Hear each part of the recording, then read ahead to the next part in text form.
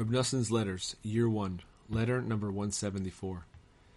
God's compassion has helped us until now, so that we merited to hear lessons and stories such as these in the midst of the fierce machloket that raged in the Rebbe's day like a fire stretching up to the heavens, as they tried to swallow him alive, God forbid. But God had pity on his people, and we were worthy of having him settle in Breslov, where all his holy books were composed. Who can express God's mighty deeds? Who can utter all his praises? Tzaddikim are greater after their passing than they are in their lifetime. Chulin 7b. And since the Rebbe's passing, we have seen totally unprecedented wonders and enormous miracles, even more than we did when he was alive.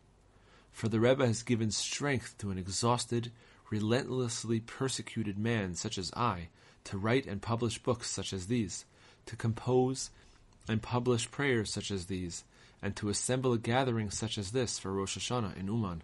The list goes on. You have done much, Lord, my God. Your miracles and thoughts are for us. None can compare to you, for they are too many to enumerate or express. Psalms 40:16. We were also worthy of building a study hall here, and of praying in it several times on Rosh Hashanah. The God who has girded me with strength and who has helped me until now, not on my merit or power, but on the Rebbe's great merit and power, he will also help me now to complete the study hall here this summer, God willing, and to soon return safely to my home in Breslov.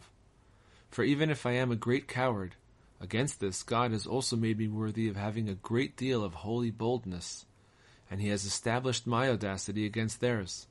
Thank God, I am as resolute in my opinion about what I think as a pillar of iron and walls of bronze. With God's help, I am readying myself for them with gifts, prayer, and battle. See Rashi, Genesis 32:9. For in his great power, God will help us. I have already spoken extensively with our friend, the bearer of this letter, Reb Shmuel Weinberg. I am waiting for his quick response, telling me the good report. I hope to God that I can gradually make my way to Breslov safely. It is impossible to understand what the Mitnagdim hope to accomplish by banishing me from Breslov. Anywhere I go, I'm going to tell people about the truth of the Rebbe's holy teachings. So the people there will also become Breslover Hasidim, the true kasherim, pious among the Jewish people. In fact, I have considered the possibility that this is precisely God's intention. But it would be a great pity if I become separated from you so suddenly, God forbid. With God's kindness I am confident in the Rebbe's great power, and that for his sake God will surely not do this. Rather, he will help me with his miracles to return safely to my home in Breslov soon.